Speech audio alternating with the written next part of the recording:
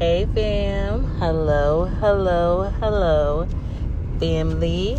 I am just bringing y'all a quick word real quick. I am driving, I'm multitasking, but this word is going to come forth. So, I was in my room, I was laying on my bed, and I was getting ready to get dressed. And I was just having a conversation with the Lord about my own personal life. And like things that, like what do he want me to do and stuff like that, right? And it was a pair of Nike pants laying on my bed. Actually, it's the Nike pants that I'm wearing, so it's more confirmation. But it was a pair of Nike pants sitting on the bed. And you know how the inside of Nike pants, sometimes it just say, just do it, like on the waistline. So when I looked at it, like I knew the Lord was focusing my eyes on it for a reason. And it just said, just do it. And I was like, okay, I'll just do it. So, when I was in the store, shopping, and then it came to me what he was saying. He brought John chapter 2, verse 5 to me. And remember when they ran out of wine at the wedding, and his mother was like, do whatever he tells you. Just do whatever the Lord tells you. That is what's going to get you into your purpose. That's what's going to unlock your gifts. That's what's going to unlock your talents. It's just doing what he told you to do. If the Lord told you to write a book, just do it. If the Lord told you to start vlogging your life, just do it. If the Lord says to make a podcast, just do it. If the Lord says start your own clothing line, just do it. If he says start your own beauty brand, just do it. Just do what he said. Do what he said and you will see the miracle happen. Just do it, okay?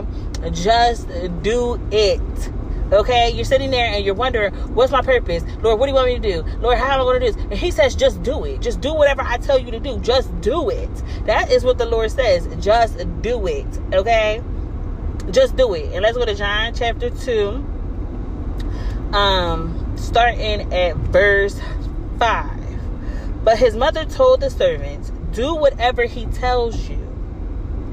Do whatever he tells you. Standing nearby were 6 stone water jars used for Jewish ceremonial washing.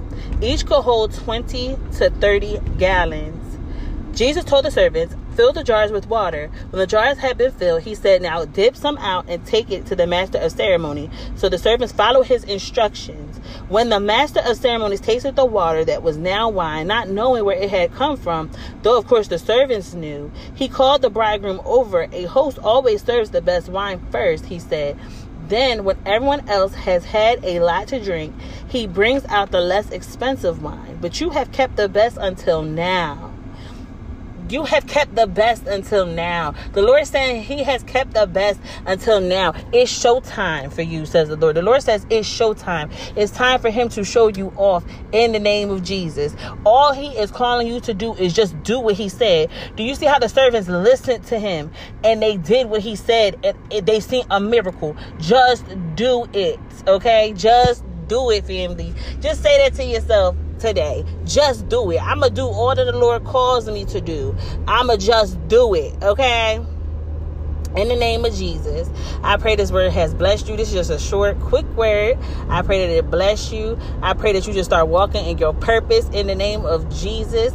I pray that you are the head and never the tail. And I pray that you are always above and not beneath. And that is in the mighty name of Jesus that I pray over you. In Jesus' name, amen, amen, amen. Family, I'm going to let y'all go because I'm driving. But your sis will definitely be back with a word very, very soon in the name of Jesus. Okay? So let's say this together. Y'all want to say it with me? All right, let's say it together. I love you. But more importantly, Jesus loves you. Bye.